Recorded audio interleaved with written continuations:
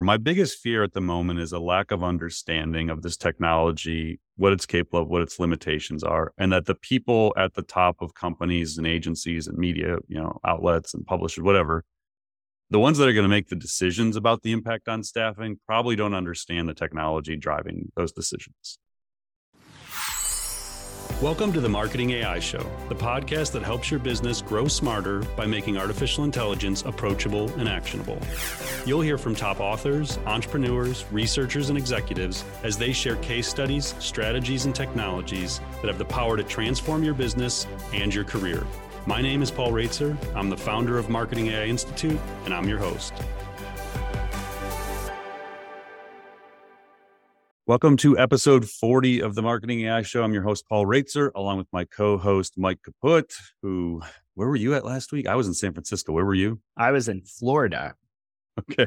You were talking AI with agencies, right? Like an agency event? Yeah, at the Agency Builders Retreat, which was a small kind of exclusive event for about 150 agency owners and executives. And It was an eye-opening session for both myself and the audience about what was possible with AI and marketing agencies. Definitely got tons of questions after. I think I scared a few people, but they were scared in a good way. Like someone told me I'm scared, but in a good way because I just need to move with some urgency.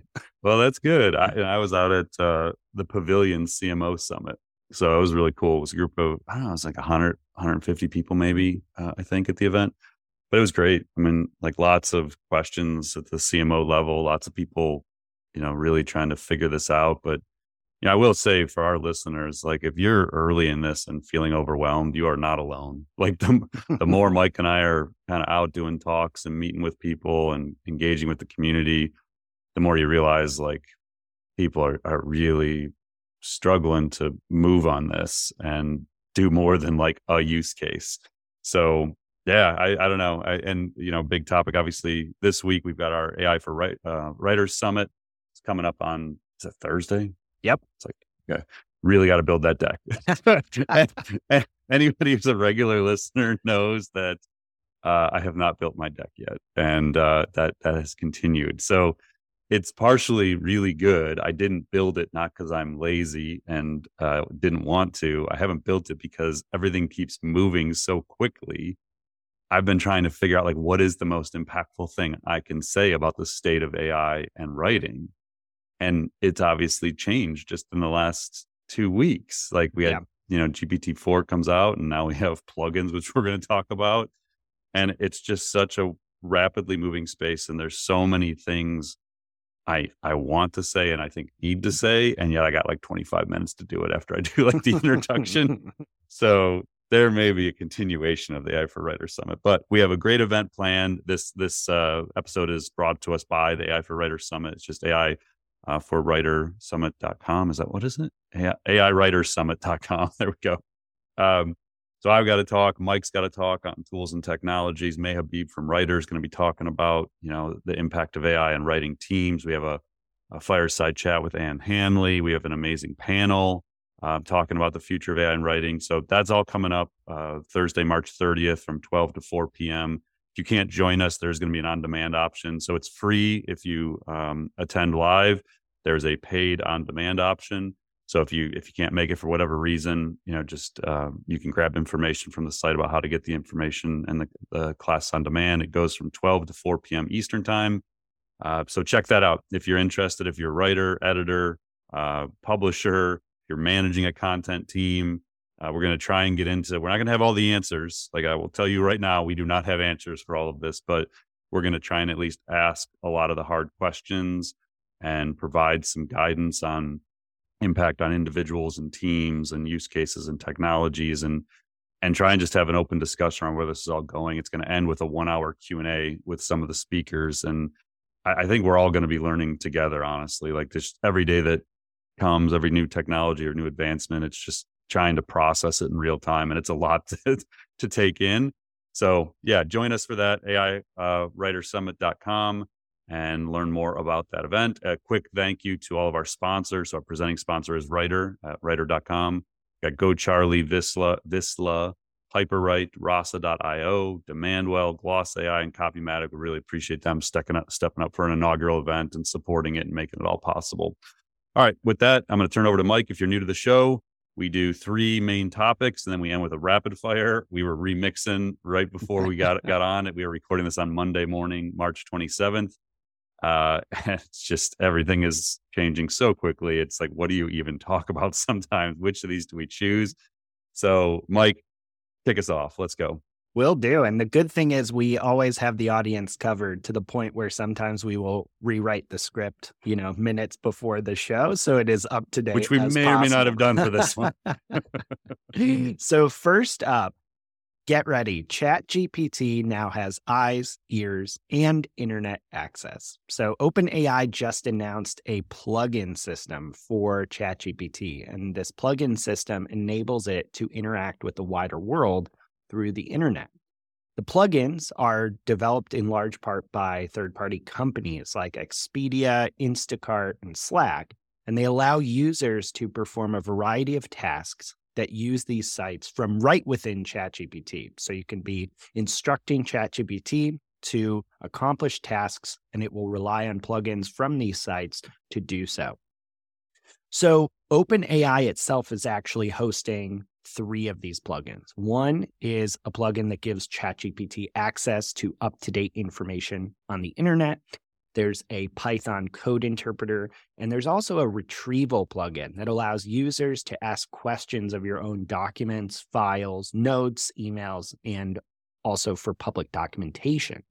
So what's also really important to note here, I think, is that of the plugins initially announced, one of them is a plugin with Zapier, which itself integrates with thousands of other tools, so acting as kind of a force multiplier in how many tools you can start using ChatGPT with right out of the box.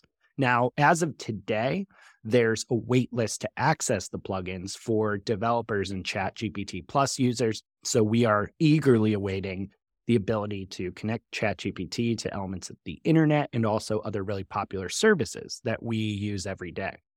So I wanted to kick things off, Paul, and ask you, did we just open up a whole new world of AI use cases for marketers, business people, individuals? Like, what should we be thinking about here first? Yeah, it's a really big deal.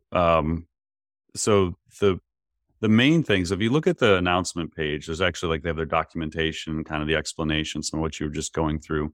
I think the key thing to focus on is, as you said, to right now, GPT-4, its training data basically ends around September 2021. So anything that has occurred, any new information, new context, events, none of that is in its knowledge base.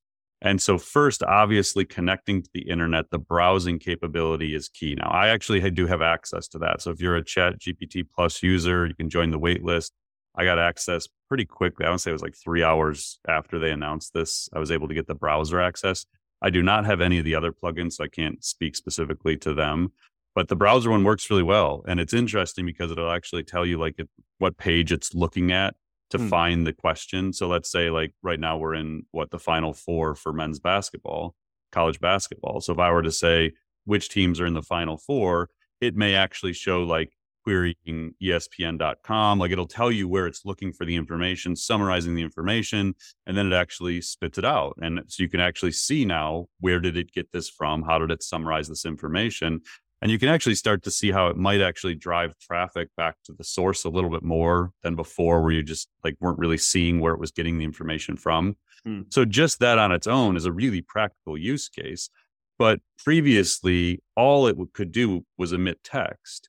And so you had alluded to this, but this is moving into that world of bits stuff we talked about in a previous episode, where the AI agents can actually start taking actions on your behalf. So whether it's booking trips or getting you a reservation at a restaurant, as you start plugging in all of these different applications and data sources, you can actually not only access that proprietary information, you can take action, or the agent can take action on your behalf.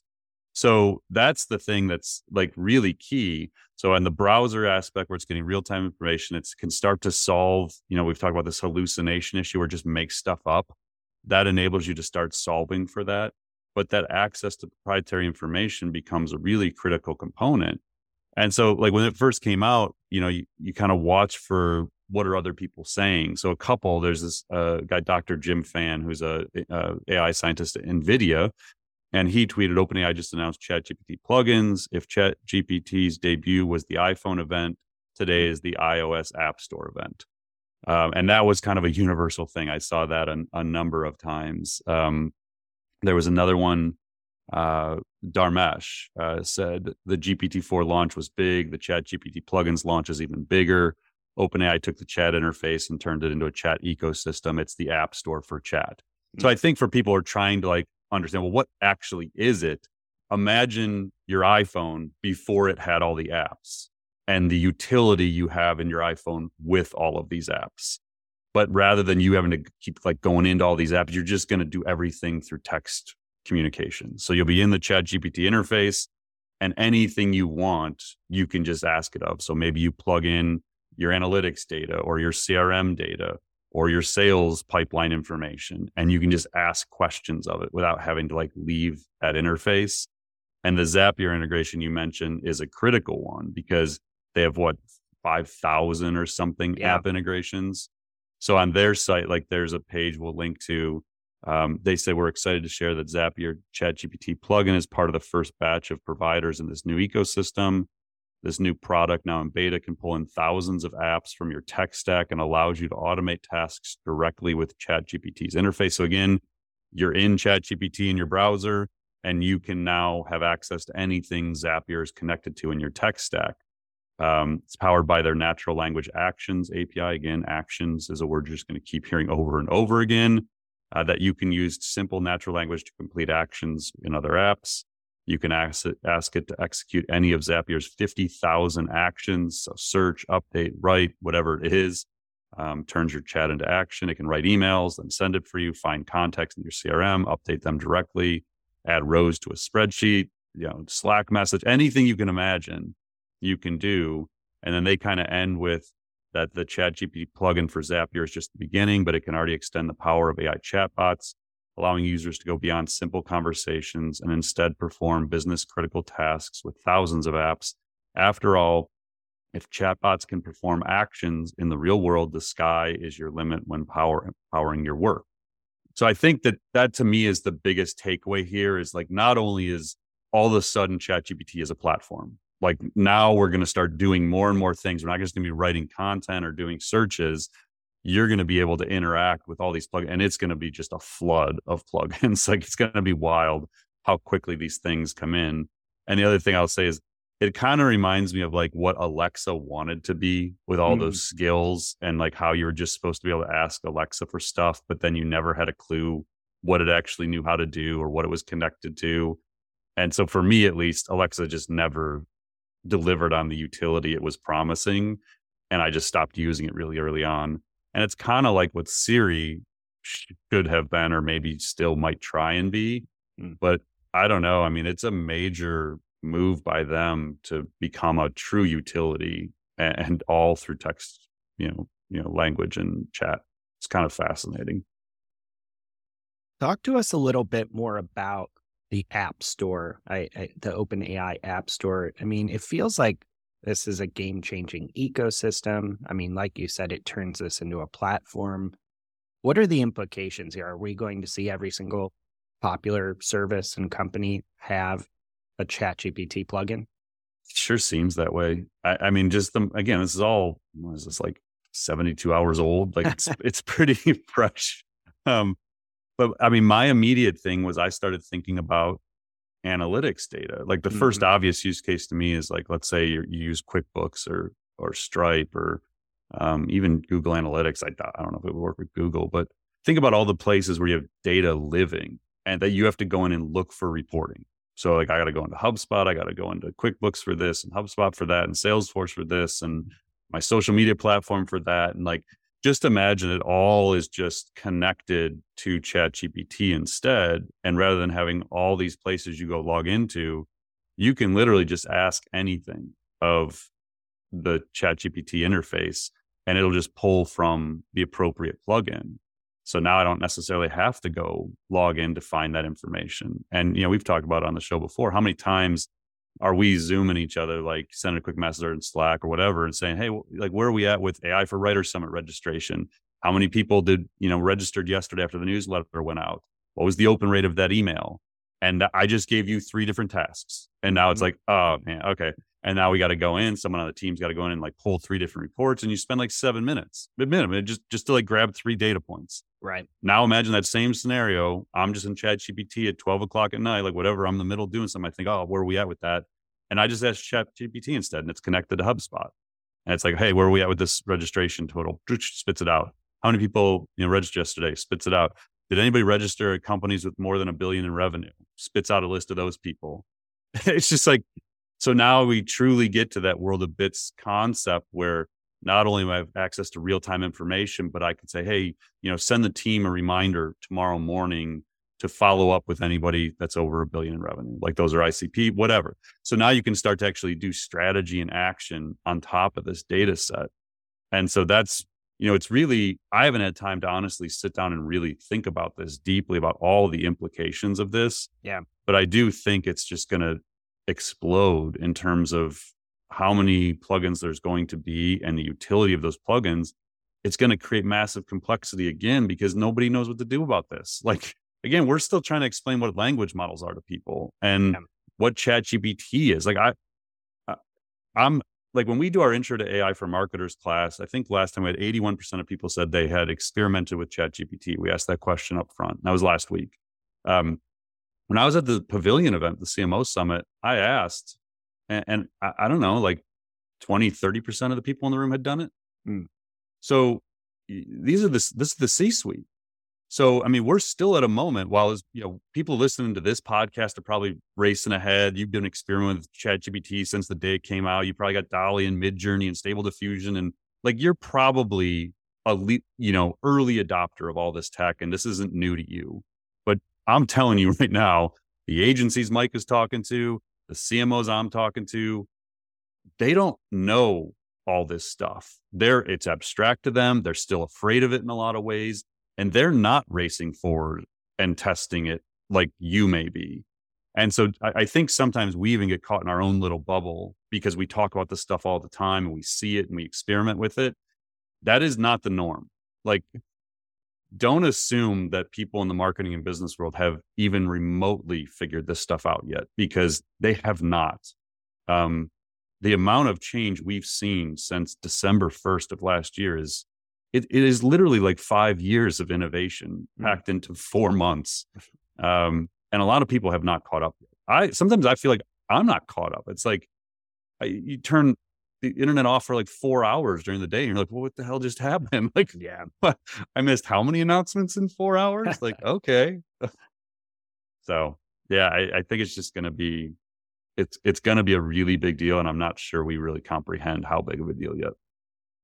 So before we move on to our second topic, I wanted to really quickly hit on this one point, and you can talk as much or as little about this as you see fit, but I felt like when I read this announcement, in one fell swoop, OpenAI just caused an existential threat for thousands of existing startups, plugins, services, features that people are building. How does this impact builders, founders, or investors? Yeah, I think that's probably right. There was David Sachs, who is one of the early PayPal guys and early investors in Facebook, and we've talked about him before. They have the All In podcast, which is like the #1 business podcast in the world. He had tweeted, plugins could create an interesting network effect for OpenAI. Developers provide the AI with more info in order to access capabilities. AI gets smarter. Developers want to use the smartest AI. AI sucks in all the world's knowledge. So it's like, oh, just this little thing. So I think there's going to be a race to build on top of this, because I think it's where people are going to go. But it does then create these challenges for software companies. It's like, well, are people going to stop coming to our platform then? Like, is it going to change the way people use the software we have? Is it going to change how quickly existing software companies could be obsoleted? Like, does the threat matrix actually, did it just move on these software companies? Because there was one other tweet I saw. and this is a little technical, but like, just bear with me for a second. It says, I've developed a lot of plugin systems, and the OpenAI ChatGPT plugin interface might be the damn craziest and most oppressive approach I've ever seen in computing in my entire life. For those who aren't aware, you write an OpenAI manifest for your API, which again, I don't do this stuff, but that's not very hard to do if this is what you do. Use human language descriptions for everything, and that's it. You let the model figure out how to do everything else. So basically, you just say, here, OpenAI, we have all this data, all this information living up here in the CRM or whatever it is.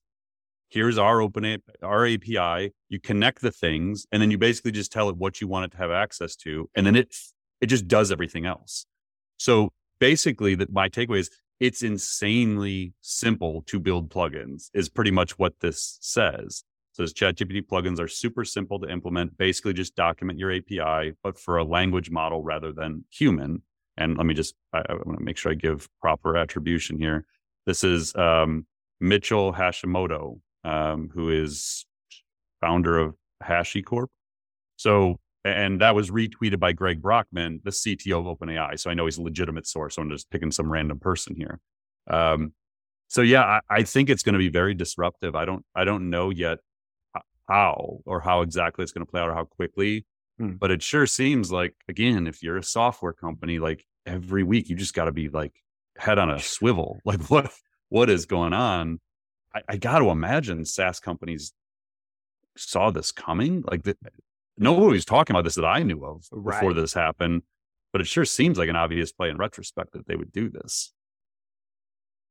So if ChatGPT plugins weren't enough for your software company or individual to worry about, our second topic today also concerns OpenAI and GPT-4. So to set this up, back in episode 36, we talked about OpenAI publishing a blog post essentially warning about the risks and considerations around artificial general intelligence, or AGI.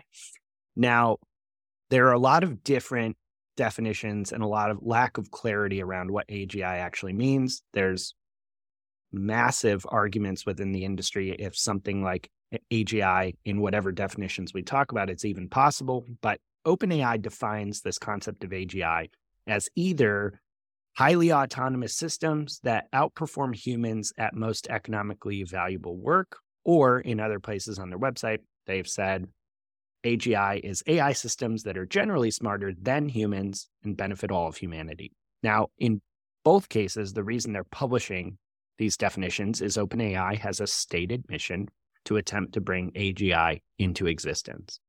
And the reason we're talking about this is because this past week, a team of Microsoft AI scientists claim that GPT-4, the latest version of OpenAI's language model, which came out, I think 10, 12 days ago, that it exhibits what they say are, quote, sparks of human-level intelligence, or AGI.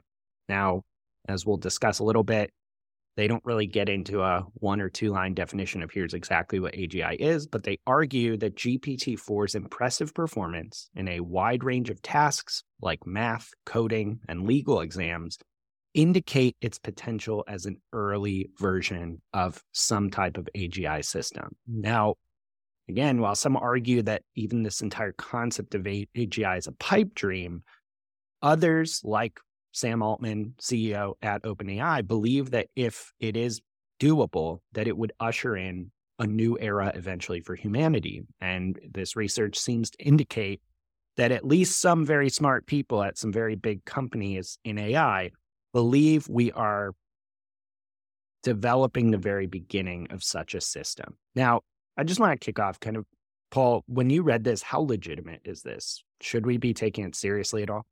Yeah, so I think I've shared on the podcast before, like some of the ways that I try and stay at sort of the forefront of what's happening is you monitor the latest research papers. So when this one sort of hit my radar on Friday, now keep in mind that Friday I'm in San Francisco, taking a red eye back from this event. And so I'm like trying to think, okay, do I have the energy on this red eye to read a 154-page research paper from Microsoft? I tried. I failed. I did not make it through the paper as I was flying through the night across time zones. But it's from Microsoft. So they had early access to this technology. And the abstract, if you never read one of these research papers, they start with an abstract that's usually, between 200 and 400 words, maybe 500, and then the conclusion. And so oftentimes what I'll do, because these things can get pretty dense, they're often highly technical. You can just read the abstract and the conclusion, and then you can kind of follow even just the subheads. Like you can kind of scan this thing and get a sense, is this a really important paper? But more importantly, often is, where is it coming from? Like who are the sources for this? And so this one did capture my attention immediately because it was from Microsoft Research. And so I'll read a few quick excerpts from the abstract. Now, again, we're not going to go deep on AGI today. We're not going to get kind of more than a surface level here. But I think what's really important is just, we've talked before, this is why OpenAI exists. It's why Google DeepMind exists. It is why many of the top researchers in the world work for these labs, is because they believe AGI is possible and they are pursuing it. Now, there are some that do think we're actually getting quite close. And that was why when I saw this, I was like, well, wait a second. This is the first time I've actually heard someone say they think this might be it. Mm-hmm. And that's why I was like, oh, and that's Microsoft saying this. Like, okay, is OpenAI in agreement? And so I'll come back to that in a second, but here's the quick excerpts from the abstract. So artificial intelligence researchers have been developing and refining large language models that exhibit remarkable capabilities across a variety of domains and tasks, challenging our understanding of learning and cognition. With the latest GPT-4 model that they were experimenting with, we contend that this early version of GPT-4 is part of a new cohort of large language models, along with ChatGPT and Google's Palm, for example, that exhibit more general intelligence than previous models. We demonstrate that, beyond its mastery of language, GPT-4 can solve novel and difficult tasks that span mathematics, coding, vision, medicine, law, psychology, and more, without needing any special prompting. Moreover, in all of these tasks, GPT-4's performance is strikingly close to human-level performance and often vastly surpasses prior models such as ChatGPT. Given the breadth and depth of GPT-4's capabilities, we believe it could be reasonably viewed as an early, parentheses, yet still incomplete, version of an artificial general intelligence system. We discuss the challenges ahead for advancing towards deeper and more comprehensive versions of AGI, including the possible need for pursuing a new paradigm that moves beyond next word prediction, which is what large language models do. So when you just read that abstract, they're wording around it a little bit. Like, I think they're trying to not be definitive that this is indeed AGI, but the original title of this thing that was still embedded in the code was something to the effect of like first contact with AGI. And then they changed it apparently at the last minute. So it almost feels like they wanted to be more definitive that they believe this actually is AGI. So we have said multiple times in this episode, this show, I don't even know that it truly matters if we ever achieve universally agreed upon AGI, because the definition is so vague.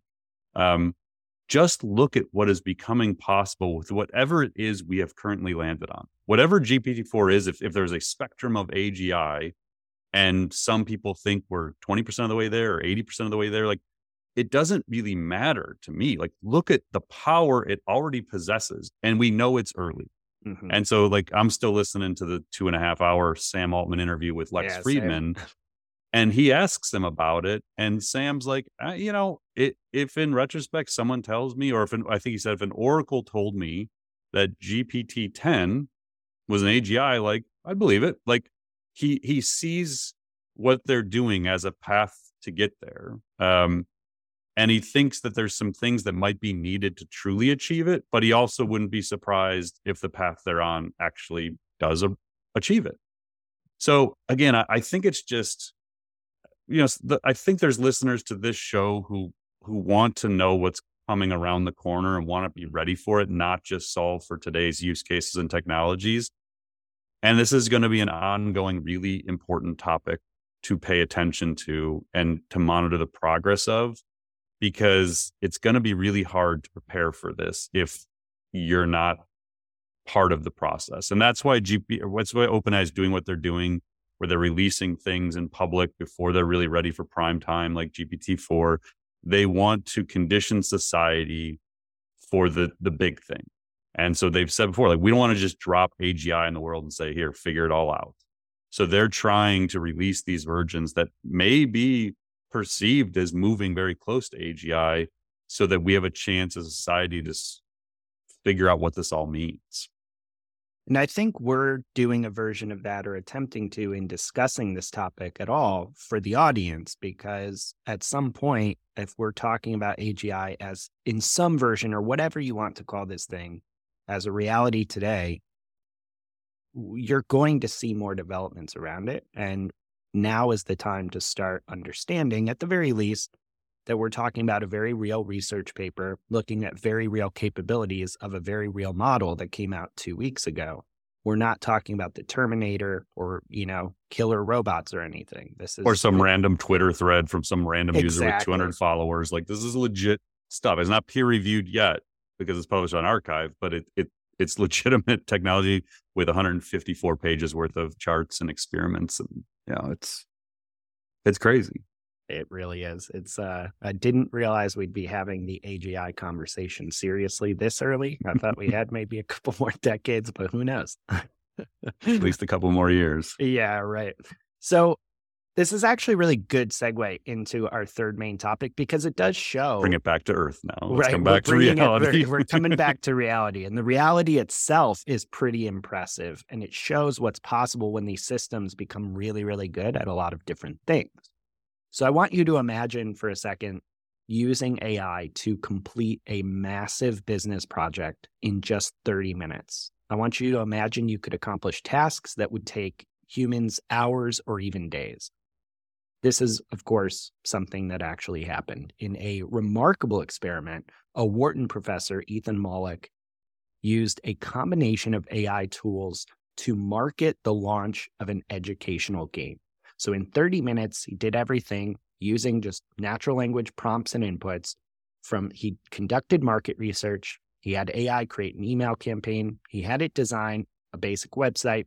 He had it craft a social media campaign, and he completed multiple other tasks in half an hour. Now, the results of this, which we'll link to the full description of in the show notes, really just showed the unprecedented potential of AI as your kind of co-pilot, as this multiplier of human effort, which has huge implications that we'll talk about for the future of work, productivity, and creativity. So I think it's really helpful and jaw-dropping to quantify the outputs that happened over the course of this 30 minutes. So over the course of this 30-minute, blitzing through an entire marketing program, Mollick used no more than 20 inputs, actions, or prompts, and he, as a result, generated 9,200 words of content. He got a working HTML and CSS file. He generated 12 images.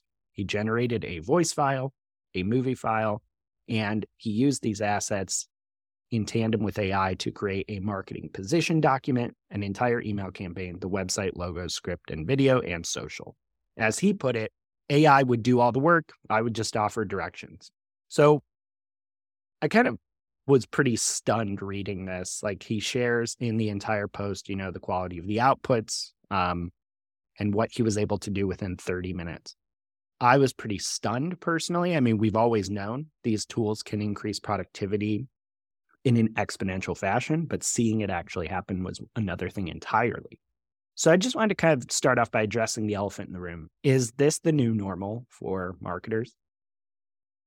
Yeah, I mean, the tangible takeaway for me is, obviously it was an experiment, but I put this on LinkedIn on a Sunday morning. So not everybody's checking LinkedIn on Sunday mornings. So I shared this with a little bit of context. Not even 24 hours later, when we're recording this, that LinkedIn post has 48,500 impressions and 270 engagements and 49 reposts. So this resonated with people, is what I'm saying here. Like, it is that back to earth, tangible example of how this can be used. And he did it with a collection of tools that combined cost less than $60 a month. You and I worked together at my agency for a really long time. I owned a marketing agency for 16 years. If I had to break this down and scope this in a proposal, I can't fathom this list of things wouldn't have cost between $10,000 and $20,000, less than. All those things you just explained, minimum $10,000 to $20,000 and probably a month of work. He did it in 30 minutes. Now, is it perfect? Would you actually launch the campaign with this? Probably not. You probably need to do some editing, and the website might need some adjustments, and you got to do quality testing and all this stuff. But I mean, maybe like another 5 hours of work, you're going to knock this thing out.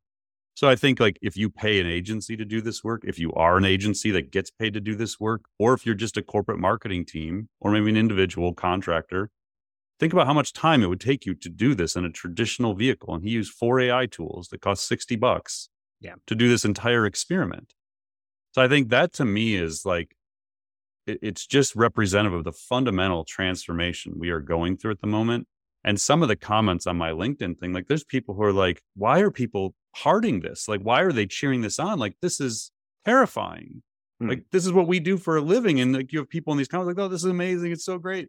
And I didn't take a stand on it one way or the other. I was just sharing the information and say, hey, look, this is really interesting.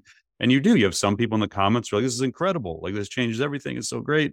And other people are like, oh my God, what are humans going to do when the machines do all the work? Like, do we need universal basic income? And you have like this, like the fear factor emerges, but these are real concerns and questions that we don't have answers to. And so it's also representative of how unprepared the business world and society and the economy are for what's about to happen. So that's why I actually loved the experiment. I thought it was just very thought-provoking. Yeah. And I do think it's helpful to like really see how tangible this is. I'm going to read you a couple of the prompts that he used. So he has AI as a marketing strategist. Now they had created this Saturn Parable game, so it was able to like know this, but he said, look up the business simulation market, look up Wharton Interactive Saturn Parable. So it's like, okay, cool. And it went and found it. Then he says, pretend you are a marketing genius. We are going to launch the Saturn Parable. You should give me a document that outlines an email marketing campaign and a single web page to promote the game. It does it. Then he goes on to give some additional prompts. It creates 4 additional emails. Then he goes, AI is a site developer. Outline the web page and what text and graphics it uses. You do not need to create the web page, but do give me the text. So it writes a web page for him. Then he goes on and says, you are an expert site designer. You are creating the launch announcement page for Saturn Parable outlined below. And then he gives like the outline. Create the following web page. Make it an HTML page that I can run on my computer. List any additional assets I will need to make it work and where to put them. So again, if you are listening to this and you've never done the prompting of an AI agent, this is how it works. Like he's telling it the system, you are this system. And then he's saying, here's what I want you to do, system. And then you can kind of keep iterating on that information. So then he needs a hero image. So he asks it to create an image. It does it in Mid-Journey, shows the completed website. He's like, oh, this doesn't look great. So I tell the designer, the hero image looks weird because it's magnified on the top and bottom. Can you fix it? So it fixes it in the CSS file. And then he goes in as AI is a social media manager. Can you write me the social media campaign I need to promote this thing using the Wharton accounts on social? So it creates it and it does goal, audience, strategy, content plan. Like it builds a plan. Like it doesn't just give and then it goes, show me some example posts. So it writes sample posts for Facebook and Twitter. And then finally it uses 11 Labs and DID, I don't know if it's DID or whatever that is, but he creates a script and then he creates a synthetic actor to record the video. And then it goes into like, as you outlined, all of this in 30 minutes. Like it's wild. Like it's really hard to comprehend, but I think it makes it very tangible. Again, we don't need AGI to change everything. GPT-4 in its current environment without the plugin ecosystem can enable stuff like this. Like, where are we going to be in 3 months, 6 months, 12 months? I have no idea. Like, as much as we live this stuff every day, it's really hard for me to wrap my head around how much this is really going to change the future of work, the future of business. Like, it's hard to think about. So all that being said, I don't want to put you on the spot, but do you have any kind of first draft thoughts about what you're thinking about when it comes to employment or productivity or work as a whole? I mean, as someone who has owns a Yeah. business and employs people and has those issues top of mind. Well, we've talked about it a little bit before. My biggest fear at the moment is a lack of understanding of this technology, what it's capable of, what its limitations are, and that the people at the top of companies and agencies and media, outlets and publishers, whatever, the ones that are going to make the decisions about the impact on staffing probably don't understand the technology driving those decisions. Mm. So I think, and given the economy at the moment, I think there's going to be way more pressure on reduction of workforces, and AI is going to believe to be an ability to continue to maintain productivity levels while reducing workforce. Hasn't So, that been what the tech companies themselves have been saying, the Microsofts and Facebooks, well, Metas I of the think world? Meta was the first one to not so overtly say we're going to use AI instead of the 10,000 people. Everybody else, I think a lot of the layoffs were basically just like, if you look at Twitter, I mean, that was like the prime example for everybody. That was just like, this is just a bloated organization. We don't need all these people. I don't know that like Elon Musk had some grand plan to replace them with AI agents or anything like that. And then I think a lot of tech companies were under massive pressure to follow that lead, because then their investors in the stock market, Wall Street, were pressuring them to make cuts because, well, if Twitter can function with 80% less people, like you can certainly function with 20% less people. And so the stock prices were getting hammered because these tech companies were now perceived to be bloated in terms of staffing. I don't think it had anything to do with AI. And that's my concern, is like, that wasn't even AI cuts yet. Mm. Same thing with, I've always worried about media companies. Like, as tough as media models have been, it had nothing to do with AI the last 3 to 5 years. You had all these layoffs of journalists and, producers and all this. And it's like, it wasn't even AI yet.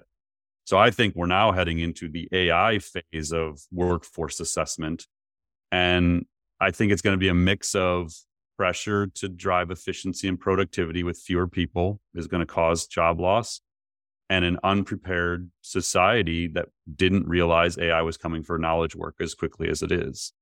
And so I wish I had a more optimistic view in the near term, but I think it's going to get ugly in the next year. I think there's going to be a lot of disruption to the workforce. I think a lot of people's career paths are going to get shaken up a bit. And the best thing I can say is, like, it's scary, but I would just be really, really proactive understanding this stuff, because I do think that the people who seek the knowledge and understand this technology and can be the ones that apply it, they're going to have the best chance. Like, I'm not telling you like it's bulletproof that if you go figure this all out, like, your current employer is going to appreciate that knowledge and give you a promotion, and like, you're going to keep your job when everybody else is struggling. I'm not saying that, but I'm saying your chances of being employed and having enormous career potential ahead of you and benefiting from all this change is only going to be possible if you figure this out. So it's the only thing I can say is, like, I even teach this to my kids. My kids are 11 and 10. Like, life is messy. It's imperfect. It's hard. And the only way you can get through it is to control all the variables you can. So like, when life is hard or business is hard, you just have to buckle down and do it. Like, what can I control today? And what you can control today is learn AI, experiment it, become confident in your abilities with it, be the one in your organization that understands this stuff. That's the only control variable you have at the moment. You can't control how quickly this happens, and what it's going to do in society and the workforce, and whether AGI is going to come around. You have no control over that. But you can control your own career path and what you choose to do with this knowledge. And I think that's the best thing you can do. But that's what it's always been. It's just always learn. If you get stagnant, as hard as it is to keep up, but if you get stagnant, then you're not going to be putting yourself in the best position to kind of weather the next year or two as the economy is down and AI is coming for knowledge work. Like, it's just the perfect storm right now. If the economy was humming along and we weren't having to lay people off for financial reasons, then maybe it's not as bad. But I think the fact that it came for knowledge work so quickly and the economy sucks, I don't feel great about the next like 12 to 18 months, and the impact it's going to have on workers. I think that's at least very good advice for us to be able to navigate kind of this new normal moving forward. And I think kind of in the interest of providing people with as much knowledge as possible, we've got a ton of rapid fire topics. Might be a little Yeah. bit of a fire hose That's it. station, but there's a bunch going on. I fully anticipate our rapid fire sections to get more and more populated as we see this accelerating rate of innovation. So let's just dive into these real quick here at the end of the episode. So first up is a funding announcement from Character.ai. So this is a rapidly growing conversational AI company. They just raised $150 million in a Series A round led by Andreessen Horowitz. So they're valued now at $1 billion. They were founded by ex-Google engineers, and basically they allow you to create personalized AI companions and talk to them. So they have these pre-built companions that include, ones that mimic famous people like Elon Musk. They mimic made-up characters like Tony Stark. And some are just like overall AI helpers, like a programming assistant. And what's really crazy here is how explosive their growth has been. They launched in beta in September of 2022, and they have since become one of the top 400 websites worldwide in terms of traffic. And they have seen their users send 2 billion messages to these AI conversational companions. And what's really crazy is 1 billion of those were in the last month alone. So Paul, I just wanted to get your thoughts on Character.ai, just because the funding is significant, the growth is incredible, and it's probably one of those companies where, if you follow the space, you know of them, but to the wider world, we don't really hear a lot about Character.ai compared to the open AIs of the world. So why is this company significant? Yeah, so part of the reason is because they didn't really officially launch. We talked about it on episode 25. It looks like on December 5th was when they tweeted like, hey, introducing Character.ai to the world. Now, we'd been tracking them for probably close to a year at that point, because one of their founders, Noam, he was one of the co-authors of Attention is All You Need, which is the paper we've talked about before from the Google team in 2017 that created the transformer architecture that's the basis for GPT.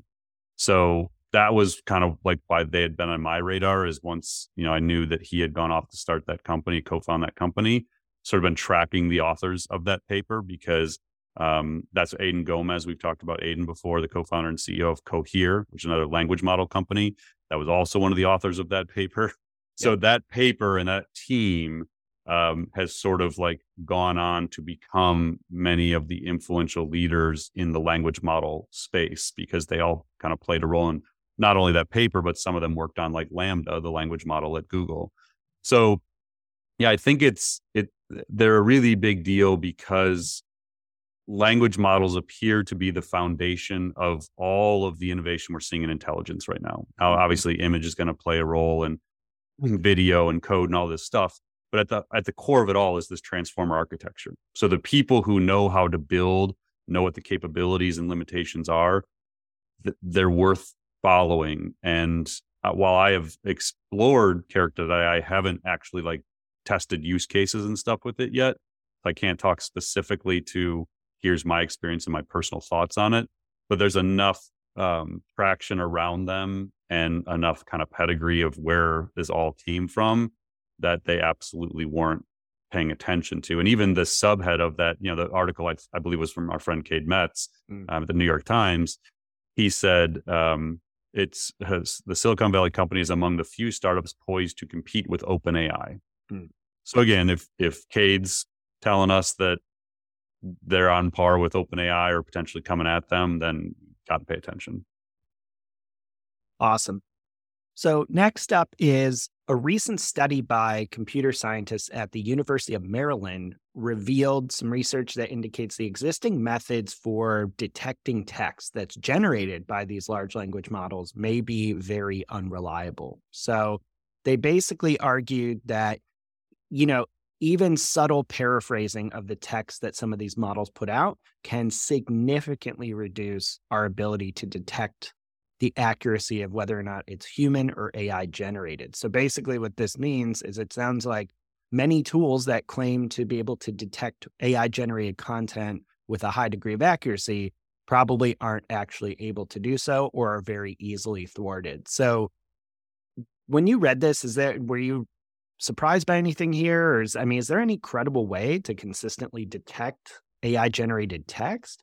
I have yet to see anything that says this is possible. Like every study we've seen, every research paper, pretty much confirms that this is not a reliable way to figure this out. So whether you're using it to find papers written at university by students or trying to like identify misinformation, what we've always assumed is it's going to be AI versus AI. Like somebody builds an AI detection tool and somebody else builds a AI masking tool. Like I've yet to see any credible source say that they think this is a solvable problem.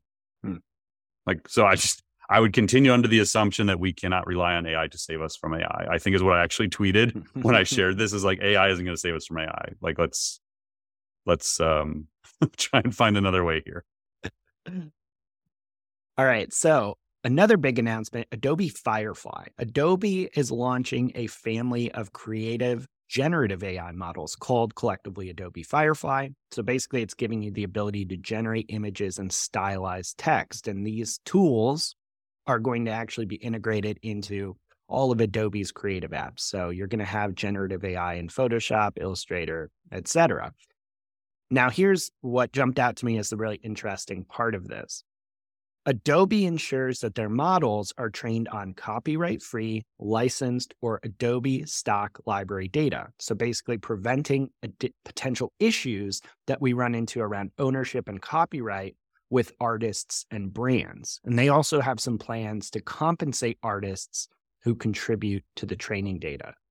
So I wanted to get your take on their approach to the copyright licensing and kind of artistic ownership issue here. Is this kind of a viable way forward to address some of the challenges we're seeing in that space?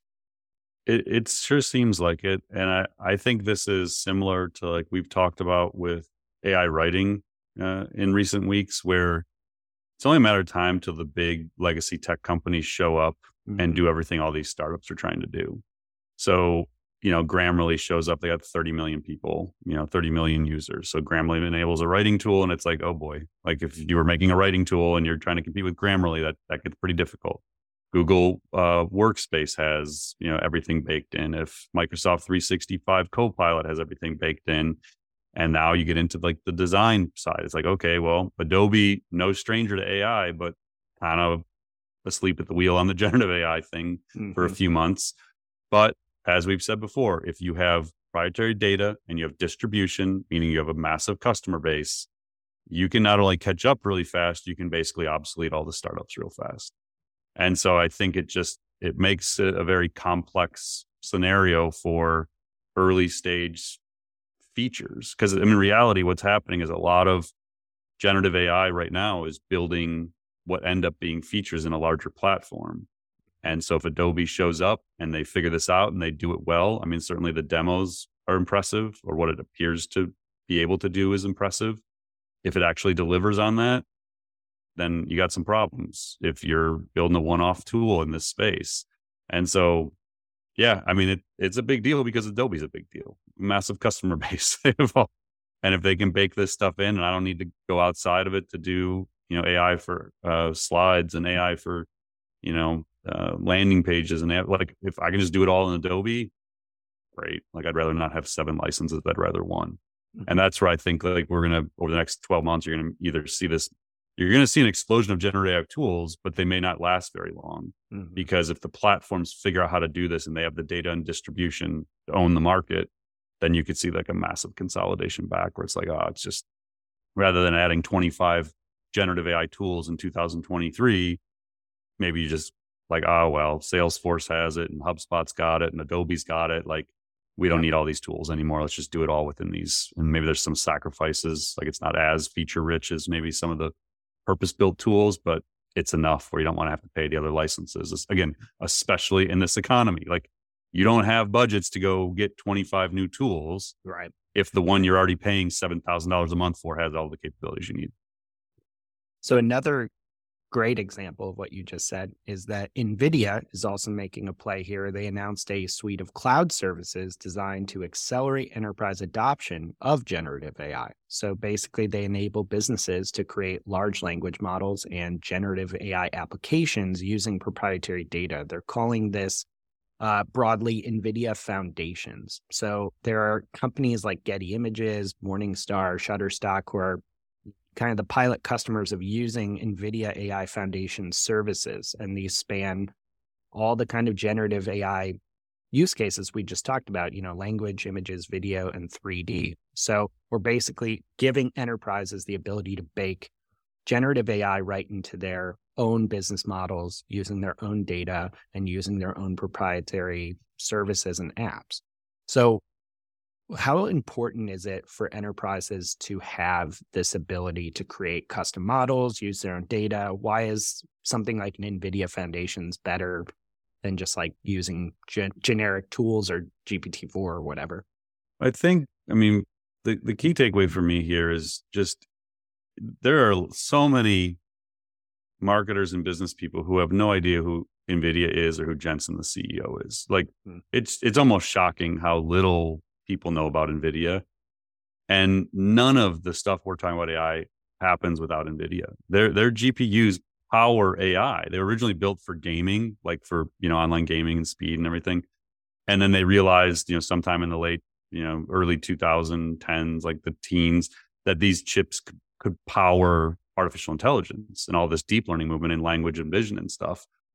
Jensen, the CEO, delivered the first like supercomputer to OpenAI to build GPT. So that they are at the core of everything. So I have been insanely bullish on NVIDIA as a company because they are the infrastructure to AI. They enable all of this. And so I just think that they're making a play now to become more and more relevant at the enterprise level. And this idea of custom models and these foundations, it's going to be something you're going to start becoming in contact with more. Again, there may be a lot of people who invest in NVIDIA personally, like as an AI stock. I'm not giving stock advice, but I have been bullish on NVIDIA for a really long time. But I think you're going to start to see more real application or hearing the name NVIDIA more in kind of actual business and marketing circles, where previously it wasn't really a company that would be talked about, like as your tech stack. You weren't thinking about them as a player. So I just pay attention to NVIDIA. They're doing insane stuff. Like if you go watch his keynote from last week and look at some of the demos they're doing on the things they're building, I mean, it's just one of the most advanced companies in the world from an AI perspective.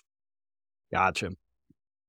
All right. So last but not least, we have an interesting article that page 6. This is like our page 6. Right. Yeah, it's super, super important. And yet it's still buried on page 6.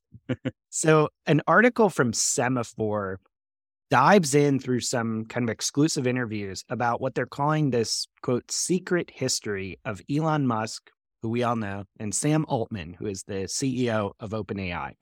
So I'm not sure everyone who follows us or follows the podcast knows that, for quite a while, Elon Musk was an integral part of OpenAI, helping found it as a nonprofit, along with people like Reid Hoffman, kind of giving some initial funding for it and being heavily involved in its operations. So this article dives into the kind of rift that has happened between Musk and Altman. Musk left OpenAI years ago, largely over butting heads with Altman about the direction of the company. And so why this matters is that we're actually in recent weeks increasingly seeing Elon Musk tweet quite a bit about the direction of artificial intelligence and come at OpenAI specifically. So, Paul, you are intimately familiar with, the work of Elon Musk and Sam Altman. What was your takeaway reading this article and on this overall conflict between the two and what that might mean for AI? I thought it was fascinating, kind of more from like a curiosity perspective. And again, almost like rumor mill sort of stuff. Like people just love that kind of stuff. But the Cade Metz book, Genius Makers, which we've referred to on the show before, tells the story of the founding of OpenAI and how it all came together, which is fascinating in its own right. But when Elon Musk left and they became for profit, and it was kind of like, it wasn't like super bitter breakup. It didn't appear. But in recent months, there has definitely been a lot of like undertone in the tweets from everybody about, Elon Musk, like, I don't know how I give $100 million to a nonprofit that all of a sudden becomes a for-profit and blah, blah, blah. But when you go through this article, it's like, oh, okay, like this is starting to make a little bit more sense where the falling out occurred and why it occurred.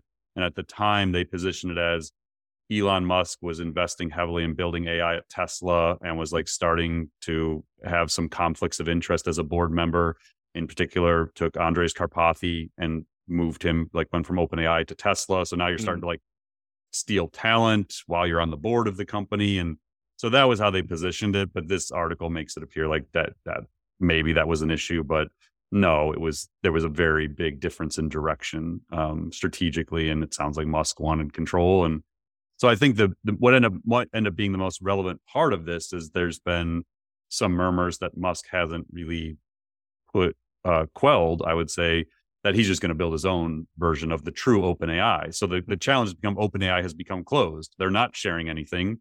And as we talked about, I think in the last episode, they're basically saying, yeah, we made a mistake. We shouldn't have been sharing everything we were building. We're now going to keep everything in-house. We're not going to explain how we do this, how we train them, how big the models are, none of it.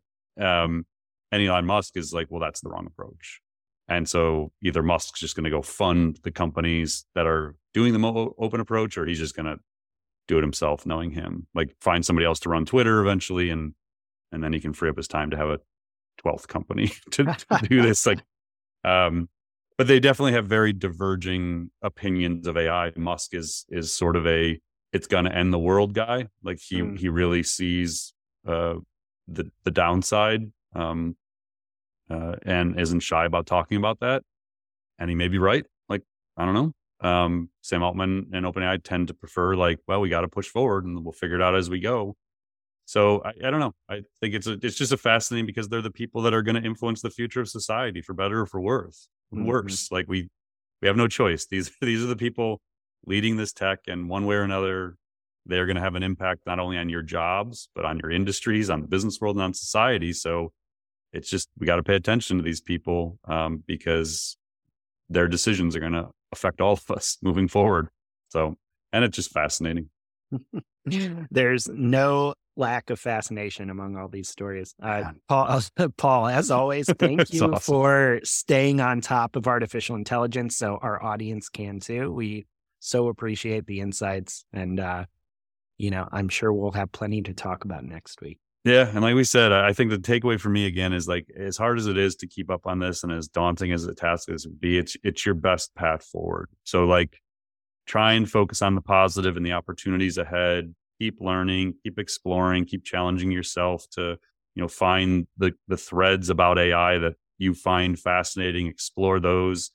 And you'll come out ahead. Like I do believe it's all going to work out, but I think that people who are proactive have the best chance of near-term and long-term benefiting from artificial intelligence. And we just need more smart people asking the hard questions. And that's what I love about the comments section of my LinkedIn post. It's like super smart people asking really good, hard questions that I don't always have the answers to, but I love that people are asking them. And I know that they're talking about them, with their friends and in their organizations. And that's what we need. Just more conversation, more dialogue, so we can all try and like move in a positive direction for this. So thank you as always. Hopefully we'll see some of you at the AI for Writers Summit this week.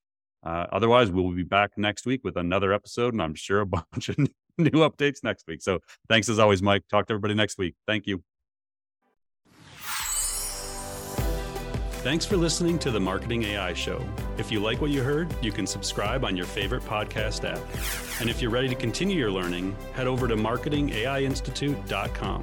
Be sure to subscribe to our weekly newsletter, check out our free monthly webinars, and explore dozens of online courses and professional certifications. Until next time, stay curious and explore AI.